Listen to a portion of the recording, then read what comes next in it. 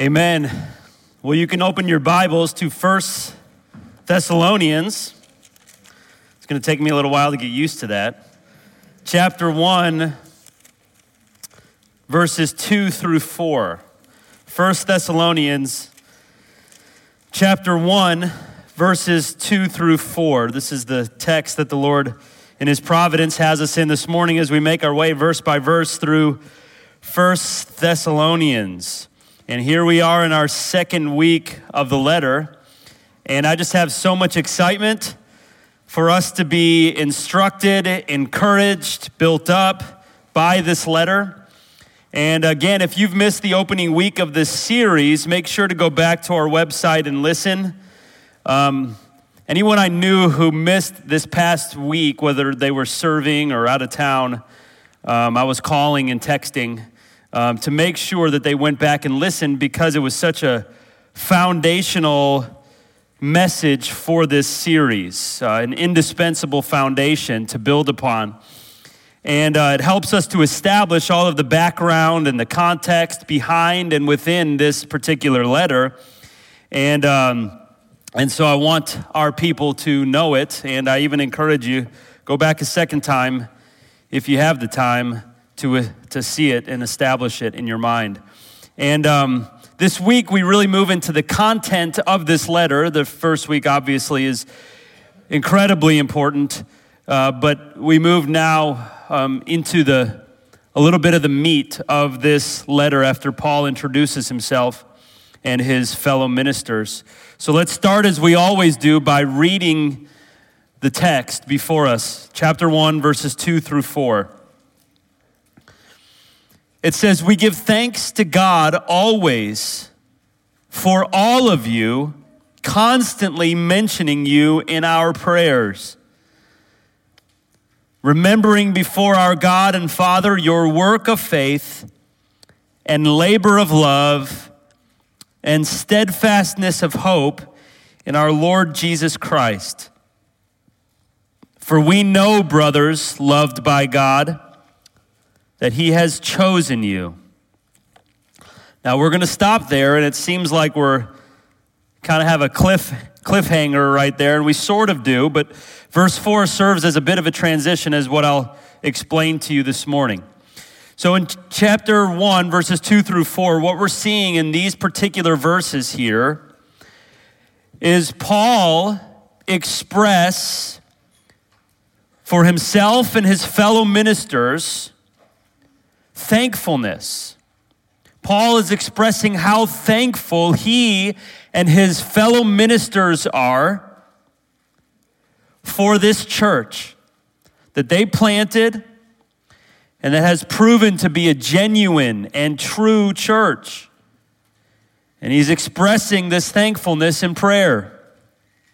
So let me say this more concisely. This is the main point of these three verses. Paul here is expressing how thankful he is, how thankful he and his fellow ministers are for this church who has proven to be a true church, has proven to be a genuine church. They've proven to be a consecrated, excellent, faithful, submissive, obedient, evangelistic, faithful in persecution church. And he's expressing that thankfulness in prayer. In other words, Paul is expressing how thankful he, Timothy, and Silas are for this true church. He's expressing thankfulness. And so I've entitled this message, Thanksgiving for a True Church. Thanksgiving for a true church. That's what's happening.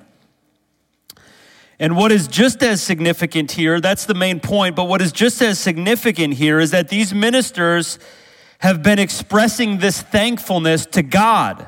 They're not just speaking into the air. They are expressing this thankfulness for this true church to God. In other words, Paul's expressing how these ministers have been constantly thanking God for this church in prayer. In prayer. These are prayerful men for this church. So I could really also title this message something like the pastoral prayers for a proven church. That would be equally true. Pastoral prayers for this proven church. We get an insight into the prayers of these pastors who are thanking God for this true and proven church. And I think that this thanksgiving, which I'll show you in a minute why, is the foundational focus here. The thanksgiving is the foundational focus. And it's expressed through prayer. But prayer is not the main focus, thanksgiving is. Their thanksgiving. And this thanksgiving from these ministers, from these pastors, has been prompted by very specific, significant realities and qualities about this church. You say, well, why are they so thankful? Why are they praying so much with thanksgiving for this church? Well, there's some very specific reasons that are prompting this great act of thankful prayer from these ministers. And so they are thanking God for some great realities about this church. And this had to just flow so naturally from these ministers as Paul's writing this. This is not flattery. This is not fabricated. This is flowing naturally from Paul's heart as he reflects upon this church that they planted. It had to have flowed out of him in a joyful, affectionate way from his heart as he thinks about this church. And so, by the way, this is typical of Paul. Paul expresses some form of thankfulness in the beginning of nearly all of his letters, except two of them, Galatians and 2 Corinthians, which are both highly corrective letters. Galatians, probably one of the most corrective letters because of the legalism that was happening in that church. And so really, to be honest, Paul really has not many reasons to be thankful for what's going on in that church. And 2 Corinthians, you know about the Corinthian church.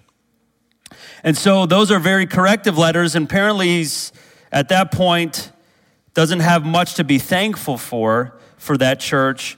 Even in the letter of 1 Corinthians, he expresses thankfulness in the very beginning. But here in 1 Thessalonians, this is very unique in his thanksgiving. His thanksgiving is expressed very uniquely here to this faithful, flourishing, true, consecrated, and proven church. Paul's thanksgiving here is wonderfully purposeful. It's unique. And remember why. Timothy had brought back such an encouraging report about this church. He had brought back such an encouraging report. And Paul and Timothy and Silas have been involved in. They've witnessed firsthand before they left. Remember, they were in Thessalonica. They planted it. They were forced to leave. They witnessed the fruit themselves before they were pushed out. And then they had to leave. And then Timothy brings back this encouraging report. And so they've seen and they've observed and they've heard about these wonderful characteristics about this great church. All of what they saw and heard about this church resulted in thanksgiving from its founding pastors, from its founding ministers. They could hardly contain themselves. This is the first thing he mentions here in the very beginning of this.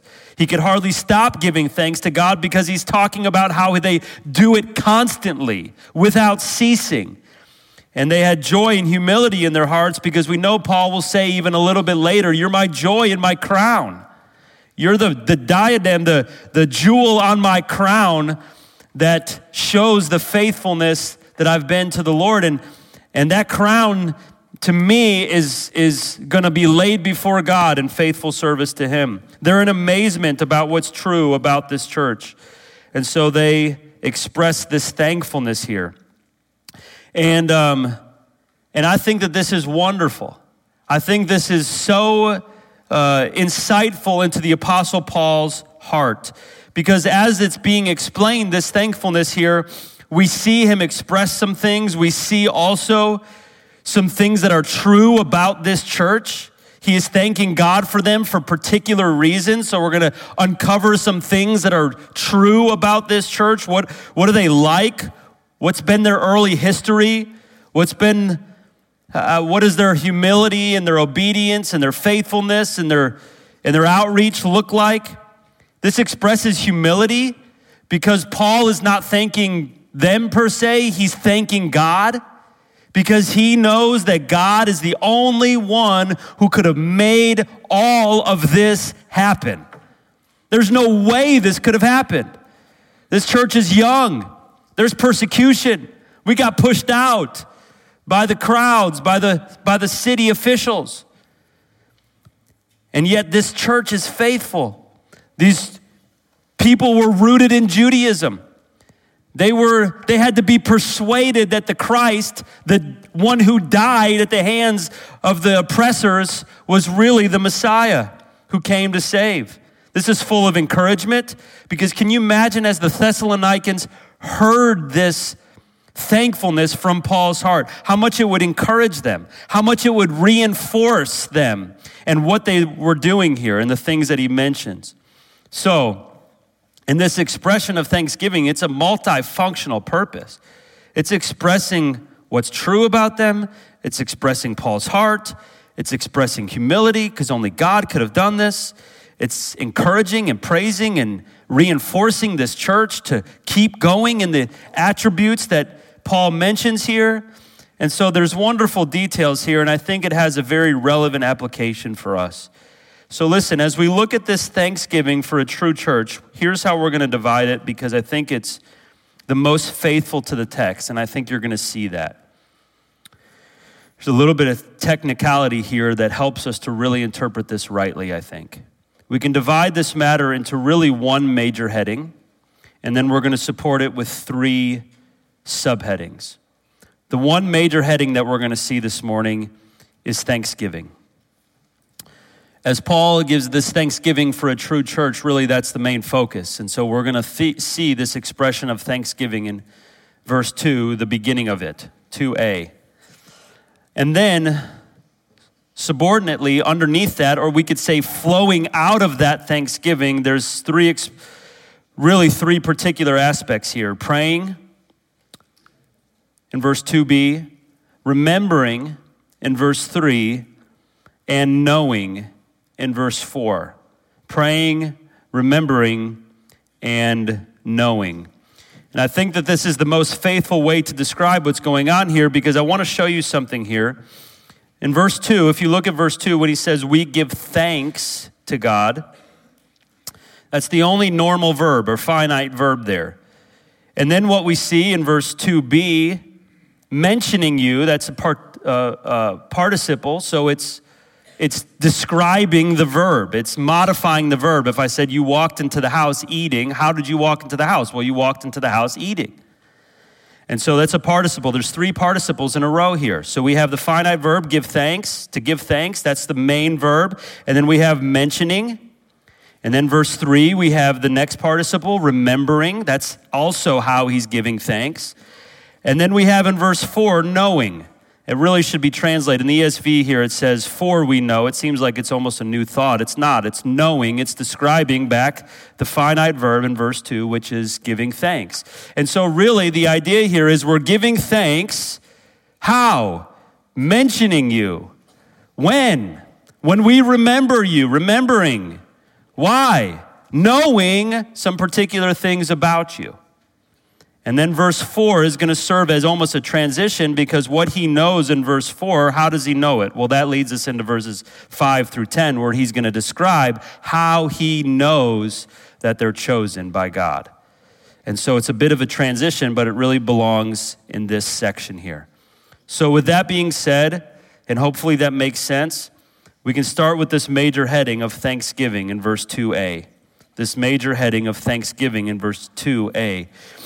It says here, Paul says, he writes, on behalf of those who he's with, we give what? Thanks. We give thanks to God always for all of you. And that's where that idea ends here. We give thanks to God always for all of you. This is how Paul is starting his letter to them. After his introduction, this is how he's starting it. He's saying the very first words to them are, we give thanks to God always for all of you. That's a good translation there. What he's saying here is, is incredibly important. We are giving thanks. It's the present continuous tense here. It's the present tense. It's a sense of a continuous action. He's better to be said, we are giving thanks. Like now, currently, ongoing, this is our heart. We're giving thanks to God for you. And so even now, as he's writing, that thankfulness is coming out in the form of a prayer. But what he's speaking of here is really an ongoing, continuous heart of thanksgiving for this church. At all times, he says here, we give thanks to God always, or all times, concerning who? For who? For just some of us? Like, what about, those of us who are struggling a little bit? He particularly says here that we are giving thanks to God at all times concerning all of you. Concerning all of you. And so to give this little bit of a running start here, I really do want to take you back to verse 1 for just a second. So in your mind, make a mental kind of note here. We'll come back to this exact point of where we're leaving off here. But if we go back to verse 1 here, you got to think about what Paul has just finished saying here. He has just finished introducing himself and these ministers. And he's just finished giving this intentional, general but very intentional introduction and blessing that he wants for this church. These are the called out ones. Listen now. These are the called out ones, the elect ones, the chosen ones. That's what he's saying here literally because he's calling them the church, ecclesia. And the root of that is the same root as the word that means chosen or elect. I mean, that's what the church is, ecclesia. It's the called out ones. It's the elect ones. It's the chosen ones. That's what it literally means. And so he is called, that's what he's thanking God for. That's what he's called them in verse 1. This is who the letter is written to, the called out ones in Thessalonica. They're the chosen ones, the elected ones, the ones who are in God the Father. You're not in God the Father unless you're born again. And they're ones who have a union with God that cannot be altered. They're in God the Father. They're one with him. He in them and they in him. And they're in the Redeemer, Christ Jesus, the Lord Jesus Christ. Remember, he uses the word, the proper name here of Jesus, the Lord Jesus Christ. He's the sovereign divine Lord, Jesus, Yeshua, the idea of his humanity coming to earth. And Christ, the Messiah, the anointed one, the one who came to save as part of God's redemptive plan. I mean, this is who they are in. This is how they've been saved. This is who they are now. And so, what does he want from them or for them? He wants grace and peace. Grace and peace. And that's what he says at the end of verse 1. He wants grace and peace. And really, maybe I could, and really maybe I should just spend an entire week. We've already passed it, so you've lucked out. But spend an entire week really on these two concepts that are very important. We could spend 2 weeks on these theological concepts. What is grace in the scriptures? And what is peace in the scriptures? We could spend 2 weeks here on these two concepts and do a bit of a systematic theological message. But as for now, as I mentioned last week, these are things that they've already experienced in salvation at a foundational level. They've experienced this because they're saved. They've experienced the saving grace of God, which is not by works. It can't be earned. They've experienced this because of God's own choice, not based on anything that they had done, but based upon his sovereign will. And you know what that's resulted in for this church? It's resulted in peace. At a foundational level, peace with God, right standing with God, relational fellowship, judicial standing, forgiveness, eternal life. And so this is what Paul is desiring here. He's expressing that they've experienced this, but he wants the ongoing effects of those two great realities to be true in their lives. They've already experienced this at a foundational, salvific level, and now he is desiring that they experience this as the great benefits of salvation. that God's unmerited favor, the privileges of being redeemed by Christ, the privileges of being in his church, the privileges of being his called out ones, the ongoing benefits of being a believer in Christ, that you would experience the grace of God. Points where you just look and say, I know God is with me. I know his hand is upon me. I know his favor is with me.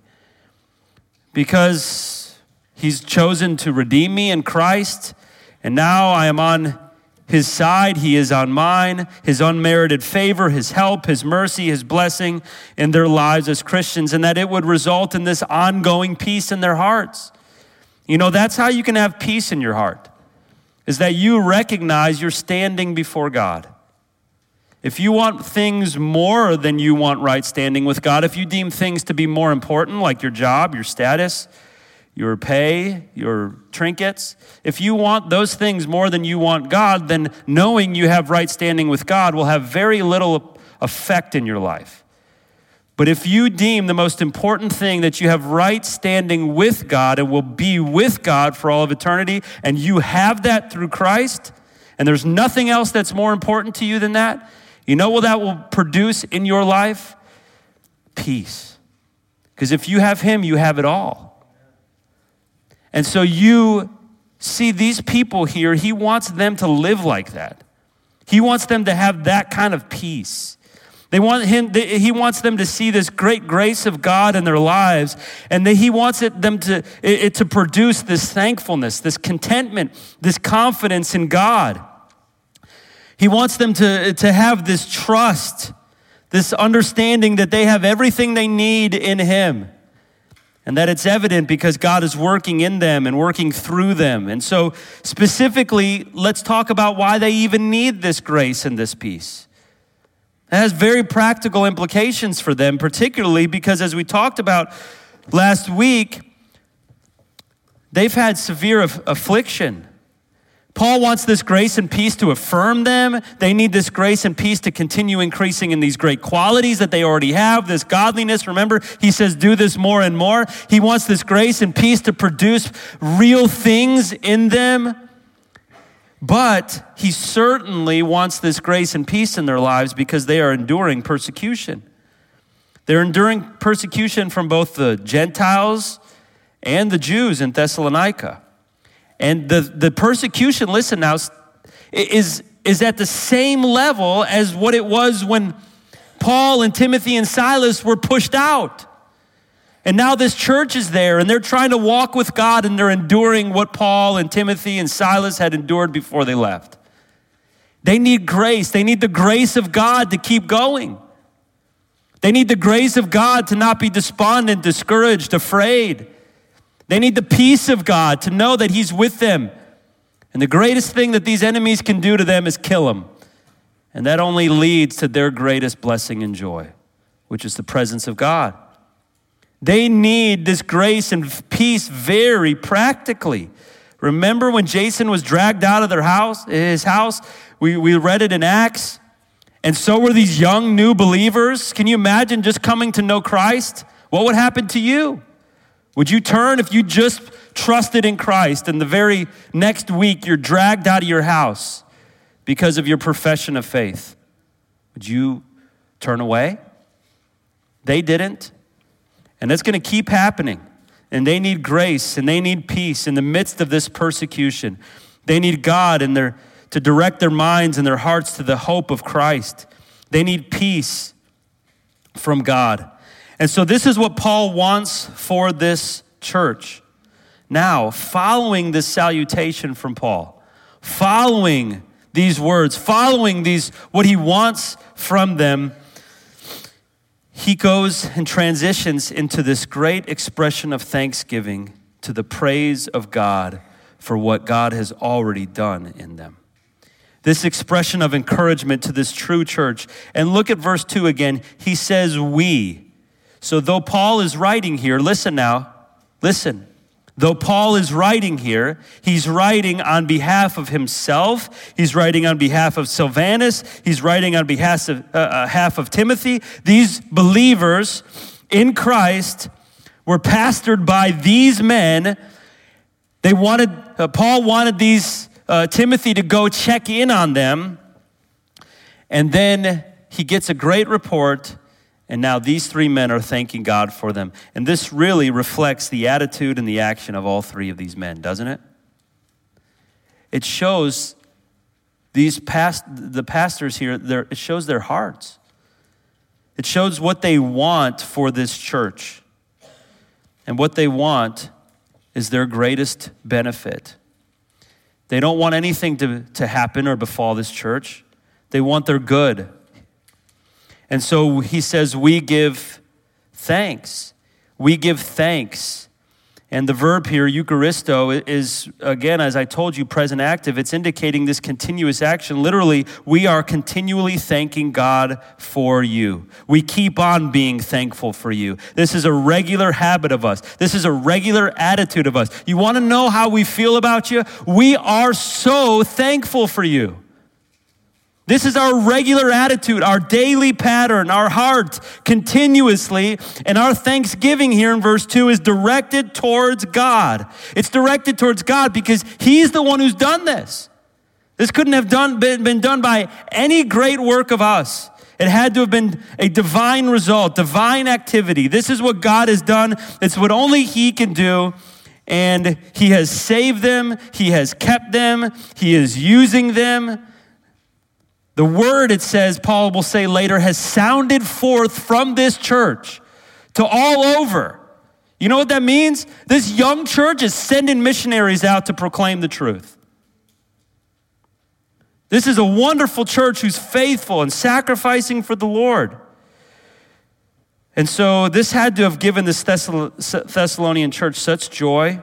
Imagine hearing from Paul and Silas and Timothy. And imagine hearing these words from them. What joy, what confidence, what affirmation. And he says, and he's going to talk about here, he's thankful for God's choice of them.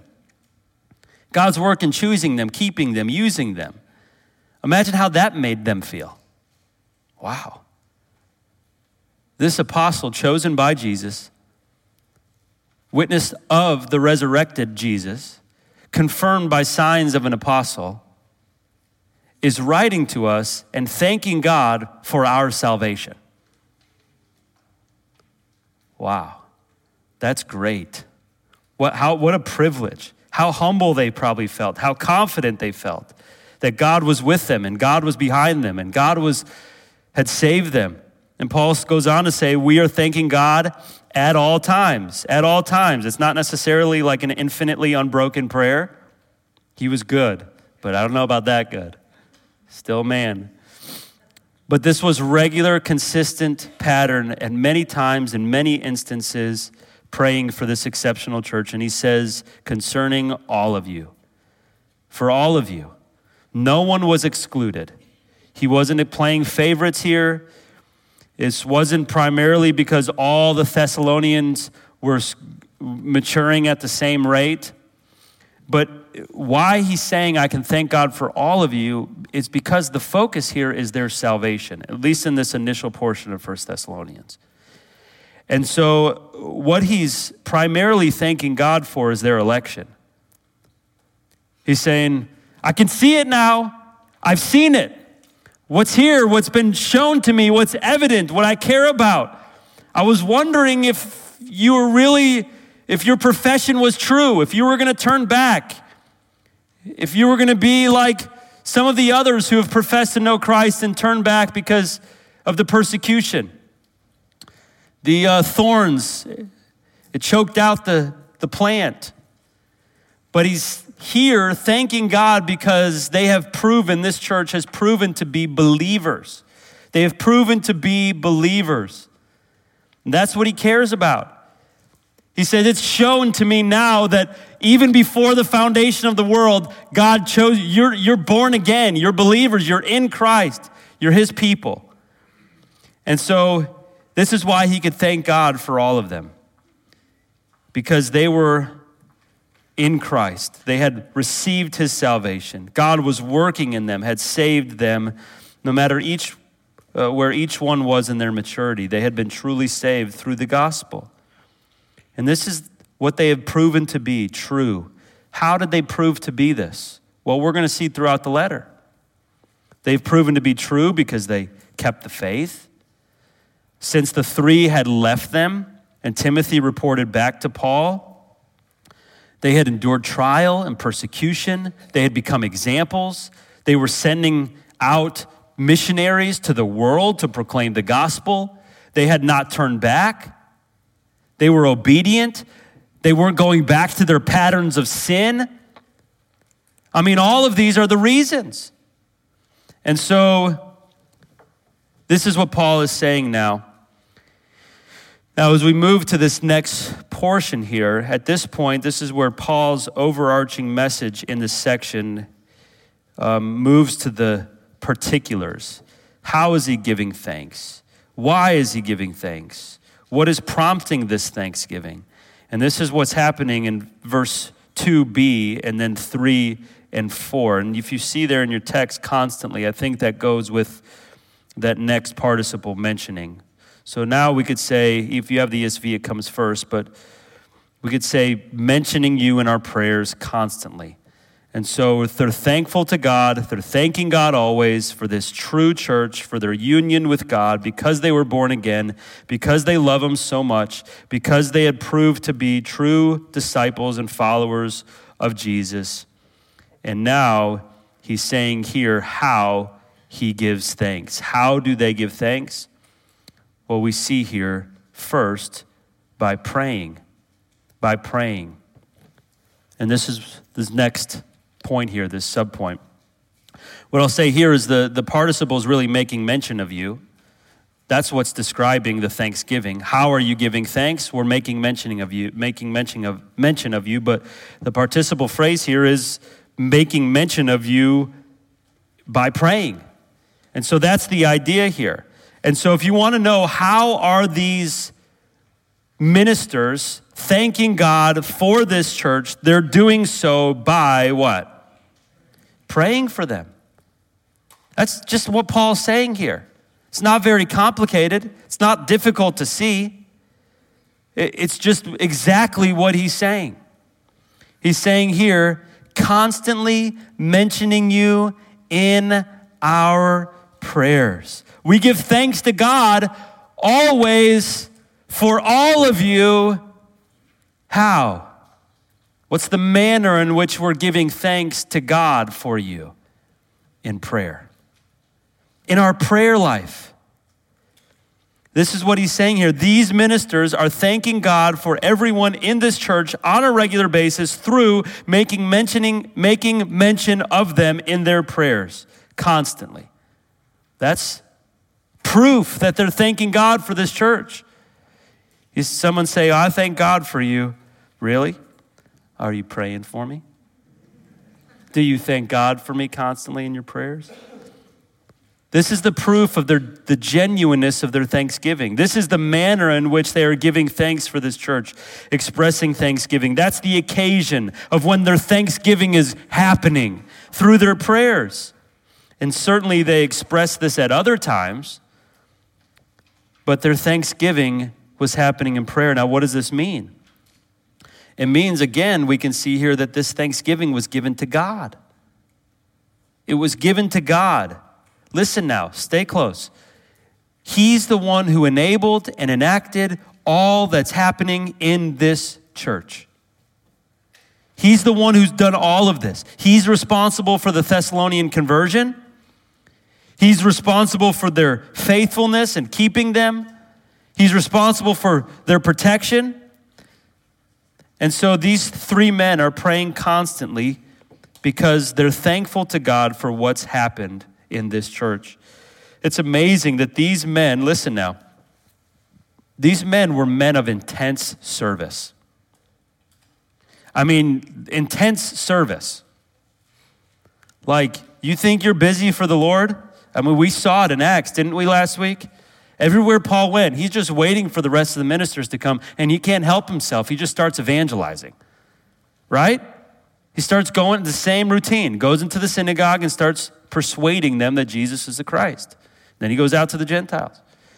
And these men are so busy. Their life is so intense. Their service is so regular. They're pouring themselves out so frequently. Their evangelism is so consistent. Their preaching is so intense. Their activity for the Lord is unceasing. And yet, you know Paul's not lying here. They found time to intercede with God on behalf of this church. Sometimes people say, well, I'm so busy that I haven't prayed. And I look here and I say, if Paul, in all that he does in his service to the Lord, is constantly praying, so are these other men, we should follow his example. In 1st and 2nd Thessalonians alone, he speaks of prayer 13 times. 4 times he's saying, I'm praying for you. 6 times in the letter, he's actually praying. 2 times he asks for prayers for him, and 1 time he instructs them how to pray. In these 2 letters, he talks about prayer 13 times. This man valued prayer. And you want to know what? That's probably why this church remained. I mean, God will do it, and God is going to do it in his divine plan, but he also ordains that our prayers are part of his plan.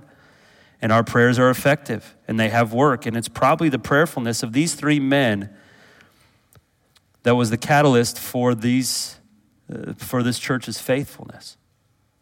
The prayers of thanksgiving for the Thessalonian church is the focus here. These men have proven prayerful for them because this church has proven to be faithful, has proven to be true.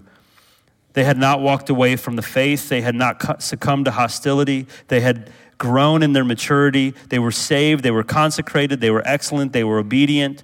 Now, I keep saying that the thanksgiving here is in light of their of being chosen, their election, their salvation. Why do I keep saying that this is the primary focus here? And I want to just show you that, again, as I explained, verse 1 here, it says, to the church of God. And as we begin verse 3 in just a moment here, he's going to say really why they're so thankful.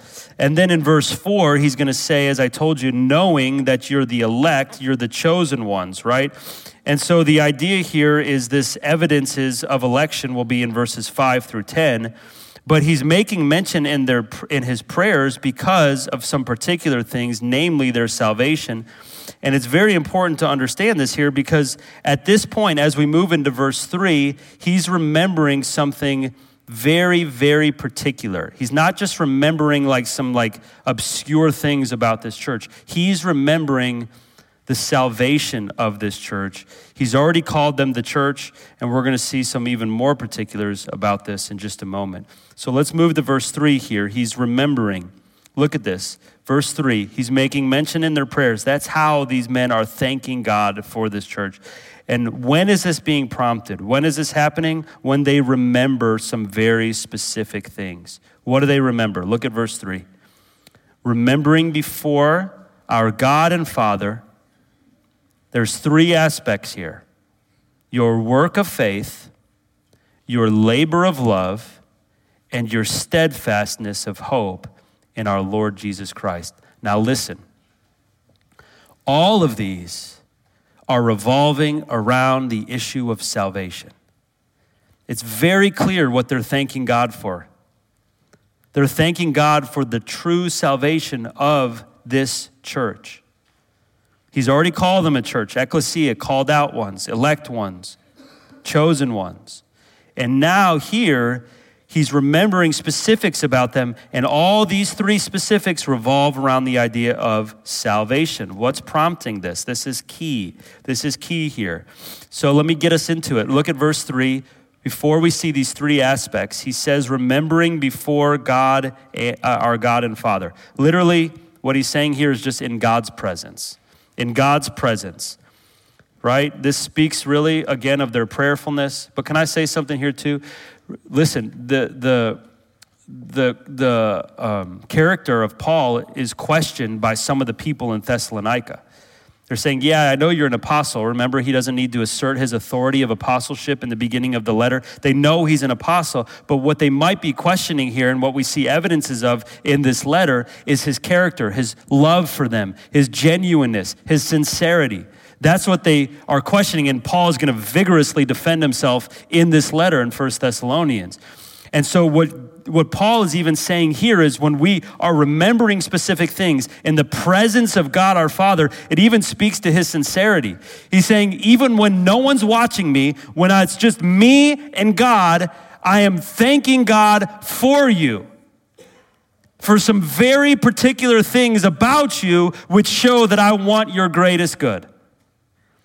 And so this is great. He's speaking, listen, I'm thanking God for these things before God. No one else is seeing me. It's just me and God, or us and God. And what are these evidences here? Well, first, look at this. He says, the first aspect here, for your work of faith. We thank God for you. When? In our prayers. For what? Well, when we remember your work of faith. Your work of faith.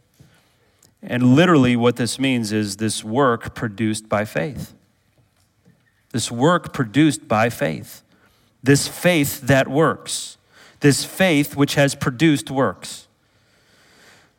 You have showed your faith by your what? Works. That's what I'm thanking God for. I thank God that since we left and what I observed about you, that even though you professed and we were wondering, is this going to be true? You have shown that you have sincere faith by your works. Your works are showing that your faith is real. This all revolves around the idea of salvation. And this is what Paul is thanking God for saving them, because their actions give proof to their regeneration. Their true saving faith in Christ resulted in the change in the person, the change in the people, the change in their character, their nature, their disposition, their deeds. Work here, the Greek word refers to a deeds accomplished or functioning. It's something that's almost already been accomplished and established. It's something that's maybe not done in full, but is already established in them. The works that are happening within them because of the true faith in Christ. Paul is confident here of their election. He's thanking God for them in their prayers because their faith is producing righteous deeds in their lives and giving evidence of their true faith in Christ. Paul's not saying that salvation comes by what? Works, because he tells us over and over again in the New Testament that that's not true. Throughout the New Testament, he makes it clear that salvation is by grace alone, through faith alone, in Christ alone, and both of those things, grace and faith, are a gift from God. There's no room to boast, right? But what is equally clear is that true saving faith will result in works. It will result in obedience. It will result in fruit. It will result in ministry. It will result in evangelism and discipleship. It will result in service. And that's very, very important for us to comprehend. I think we should take a very good look at our fruit and say, what does my fruit say about the reality or lack thereof of my salvation? Now, it's direction, not perfection, but you also can't overlook yourself. Don't be blind to what's really happening in your lives. Ask some other people, what areas do I need to grow in? What areas am I not showing fruit? Some people, I think, look back to their profession of faith, and yet they have no involvement in the life of the church. They can't remember the last time they explicitly shared the gospel. They have areas of sin in their life that they're not willing to surrender to the Lord. And the list could go on. They hoard their resources, their financial resources. If they gave even a bare minimum of what they could give in their service and in their giving, God would use it in an unbelievable way.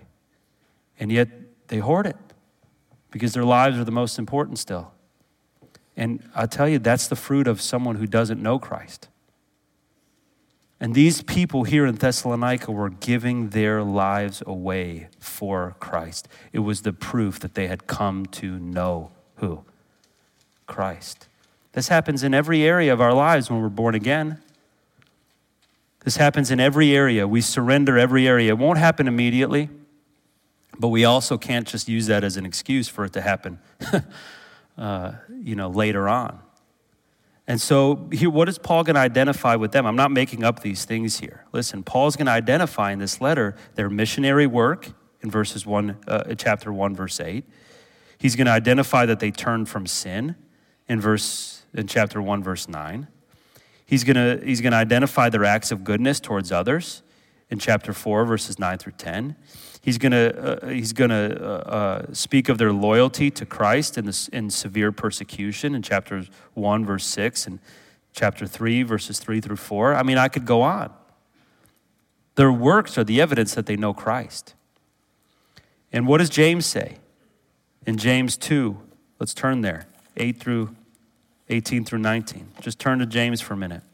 You guys already know this, don't you? James chapter 2, verses 18 through 19. Says, but some will say, you have faith and I have works. Show me your faith apart from your works, and I will show you my faith, what? By my works. You believe that God is one, you do well. Even the demons believe and shudder. What's the difference between you and a demon? If you just know, but you've not give evidence that you believe by living completely for him. What does Jesus say about faith and works? Let's turn to Matthew.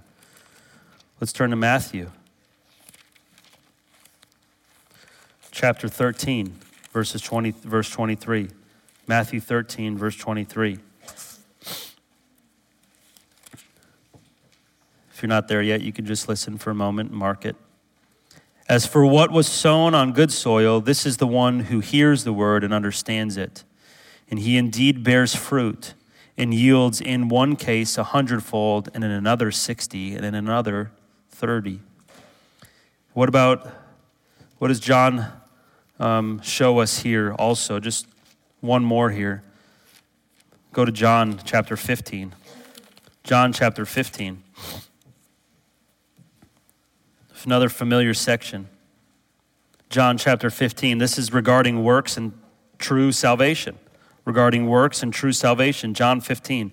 I am the vine, the true vine, and my Father is the vine dresser. Every branch in me that does not bear fruit, he takes away, and every branch that does bear fruit, he prunes, that it may bear more fruit.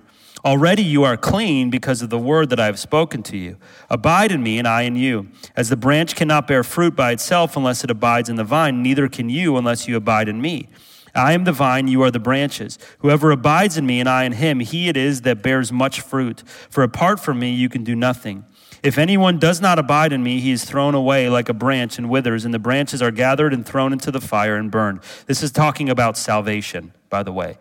He's saying here exactly what we're talking about. The one who shows the evidences of salvation by their works is proof that they've been truly born again. And anyone who has truly been born again will bear fruit. Verse 7, if you abide in me and my word abides in you, ask whatever you wish and it will be done for you. By this my Father is glorified, that you, what? Bear much, what?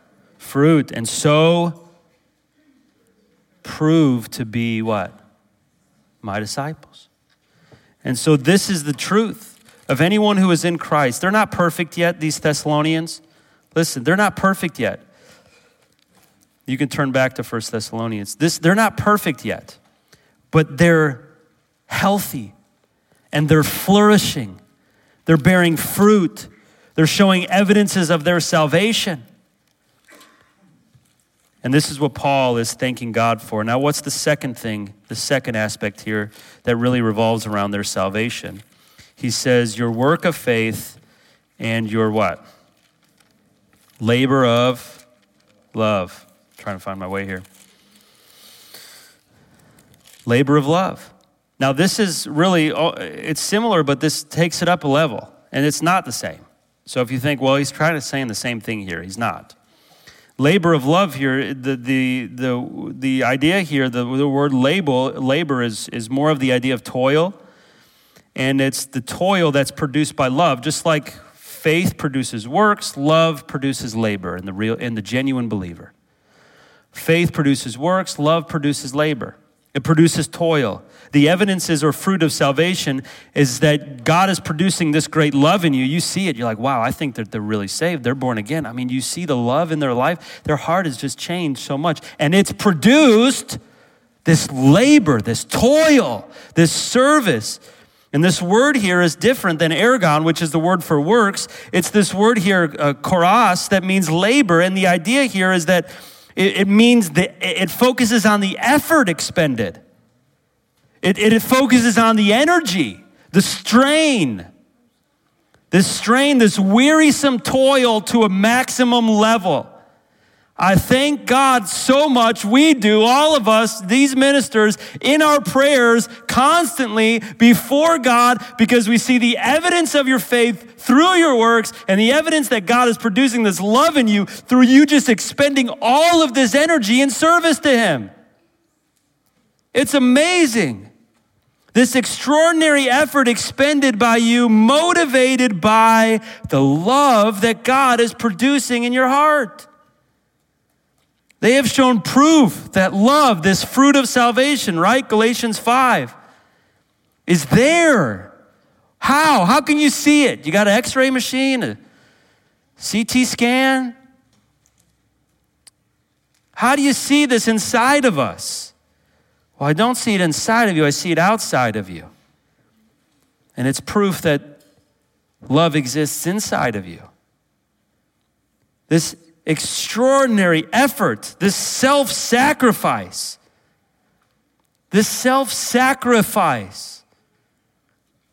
is shown, your genuine willingness to labor earnestly for the Lord. It proves that your love is real. Love for what? Your love for God. Some of you might wonder, how can I become motivated to serve the Lord? How can I become motivated to give my life, to give my energy, give my family, give my future, give my finances, give my fill in the blank for the Lord? Well, you want to know how? What Paul says here is that it's motivated by love. And so there's a root issue to maybe your lack of expending energy and effort and sacrificing yourself and expending all this wearisome toil. What's the root? Well, maybe the root is that there's a lack of love for God and a lack of love for others. But not for this church. They've shown their love for God. We're going to give all of this effort. Why? And we're tired. We're coming back to the tent at the end of the day, and we're exhausted. I mean, we can't even move because we've just labored so much for the Lord. Because why? We love the Lord and we love others. Love for others produces this service to others, this evangelism to others. This love for the church, the love for Christ, the love for His glory, the love for His mission, the love for His people, the love for Him and His gospel. This is what they had, and they had it, and Paul could see it because they were expending all of this energy all the time. You know what? I saw this yesterday in our service day. The people who were here, I mean, this place was just filled with people all over the place serving the Lord. And I know what motivates that. What motivates that is their love for the Lord. They're not getting any great recognition. They're not getting paid for it. Takes away from their time with their family, for everybody. Takes away from, we all got plans. But you know why they were here and did it? Because in their hearts, they love God. And in their hearts, they love others. They love the church. Not necessarily the building or the organization, but the people. And so they're here, laboring, toiling, expending energy. And this is what this church was doing. And this is true about our evangelism. Why do we share our faith? Well, because you look at someone and you say, if they don't come to know the gospel, they will spend an eternity apart from God in hell. And you can't enact that salvation. You can't control it. Only God can do the work, but you can care and share. And you love God, and he tells you to do it, so you want to obey him. If you just do the bare minimum because you have to, there will be no expending an extra amount of effort.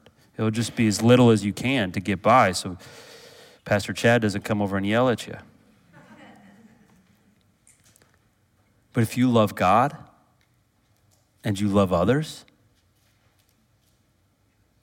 you'll do more than what's expected of you. And this is what they've shown.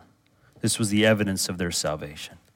You know, that's the evidence of people who really come to know Christ, is that they love God and that they love others. Just look at 1 Corinthians chapter 8, verse 3. 1 Corinthians chapter 8, verse 3.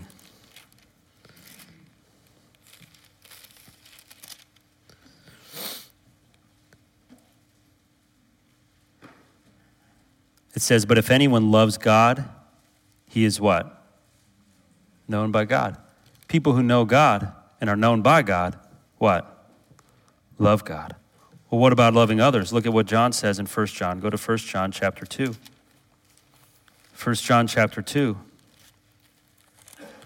verse 10. It says, whoever loves his brother abides in the light, and in him there is no cause for stumbling. What about in chapter 3, same book, verse 14? It says, we know that we have passed out of death into life because we what?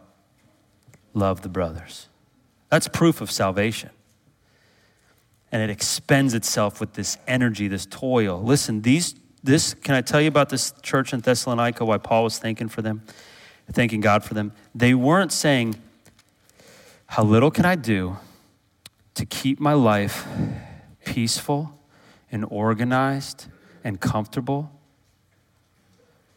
He was thanking God for them because they loved God, they loved others, as evidenced by the fact that they were literally giving their lives away at every moment for the service of the Lord.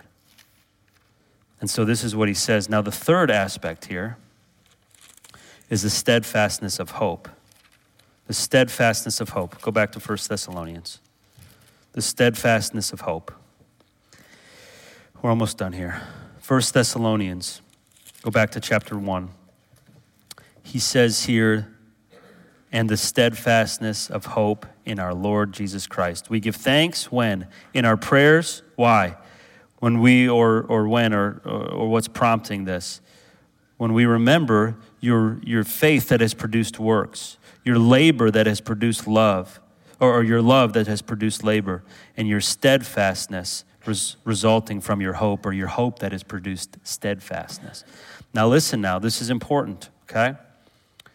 This Greek word here for steadfastness is different than what we talked about a couple of weeks ago in 1 Corinthians chapter 15, verse 58 on Easter Sunday, which meant to be seated. This word here conveys the idea of endurance or perseverance, literally staying under pressure.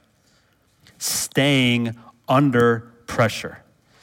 And what was their hope? Their hope was in the Lord Jesus Christ, so it produced a steadfastness. That's easy to see, but that's characteristic of a believer. You don't walk away from the faith because your hope is in the Lord Jesus Christ. Your hope is in that he's true.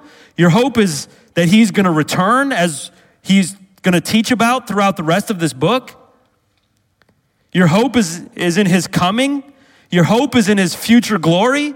Your hope is in your eternal inheritance. And so no matter how difficult things get, you don't leave. Why? Because your hope is in the future. If I just hang on tight, it doesn't need to look pretty.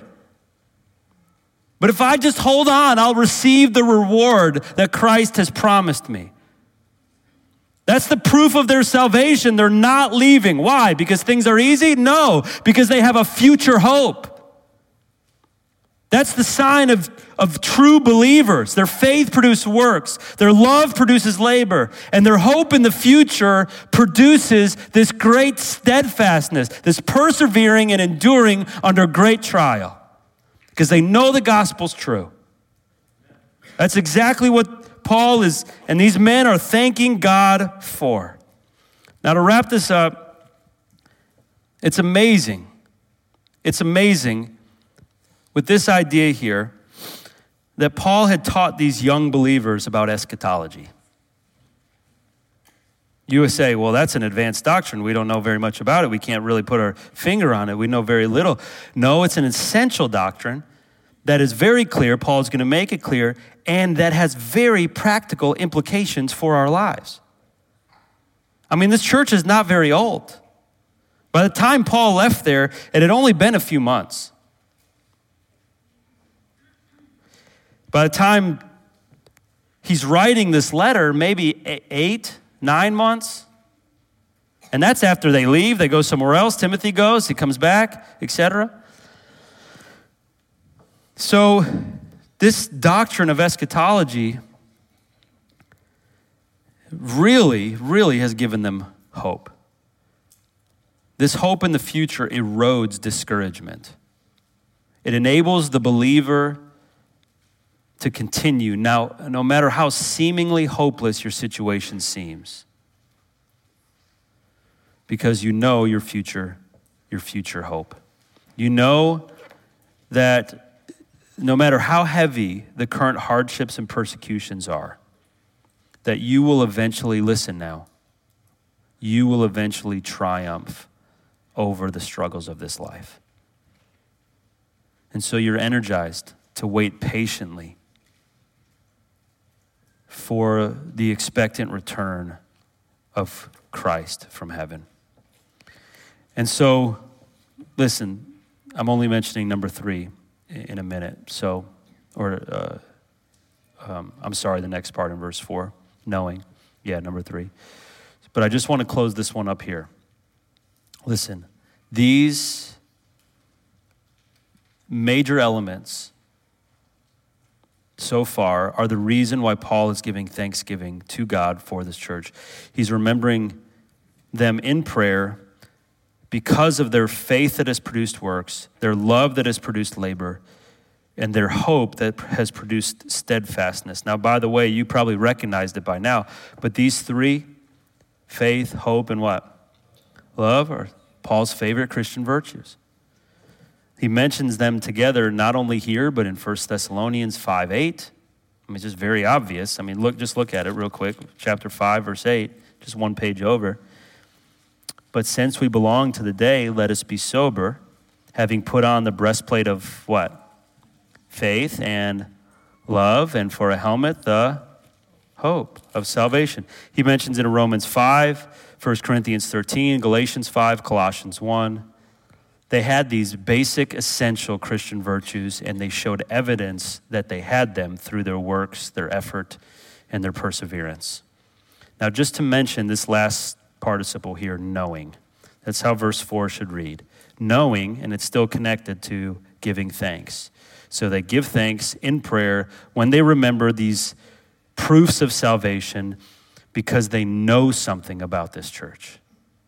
What is it that they know? Well, I just want to mention it here because we're going to cover it next week when we move into this next section. It serves as really kind of a transition here. But it first belongs to this section in verses 2 through 3. What do they know? Well, he says, knowing, brothers. That's a general term. It means those who are in Christ, those who are saved. It can mean both men and women here. Loved by God. These men, these women, this church is loved by God. Knowing this is why they're giving thanks, that he has what? What? Chosen you. He's chosen you. And so knowing, this is what, the word here, eklogen. And you can hear it, eklogen. It's the same root there as what? Ecclesia. The chosen ones, the called ones, the elected ones. And that's what this means here. What is the church? The church is the elect ones, the called out ones, the saved ones, the born again ones, the chosen ones. And what he's saying here is we know, brothers, when we are praying, we're so overjoyed, it's prompting our prayers because we know that God has chosen you. And so God's election of these believers to eternal life is what is also prompting Paul's prayers. Now listen, last thing here. You say, well, how can he know this? How can he know that they're saved? Is this the gift that only the apostle has? No, it's actually very practical.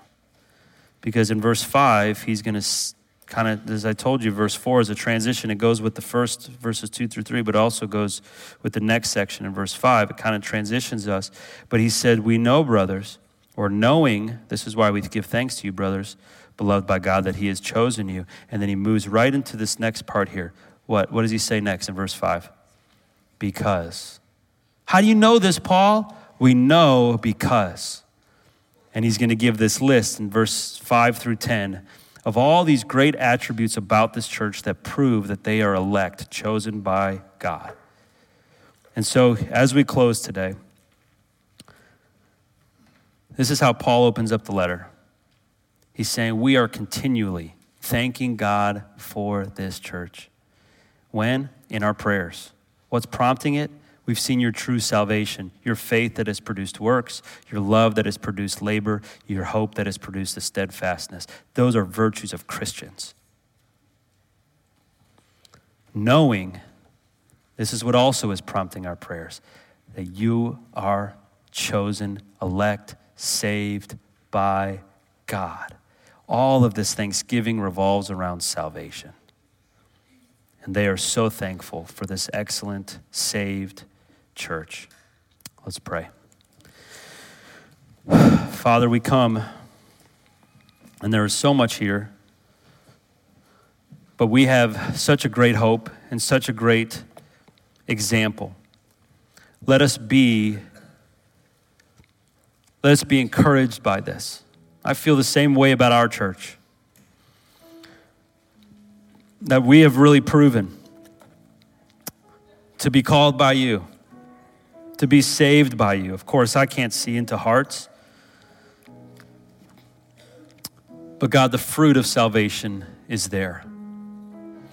But help us, God, not to settle. Help us to show this more and more. As Paul will express to the Thessalonian church. So that we, in our evidences of salvation, only show to be more and more faithful. In Jesus' name, amen.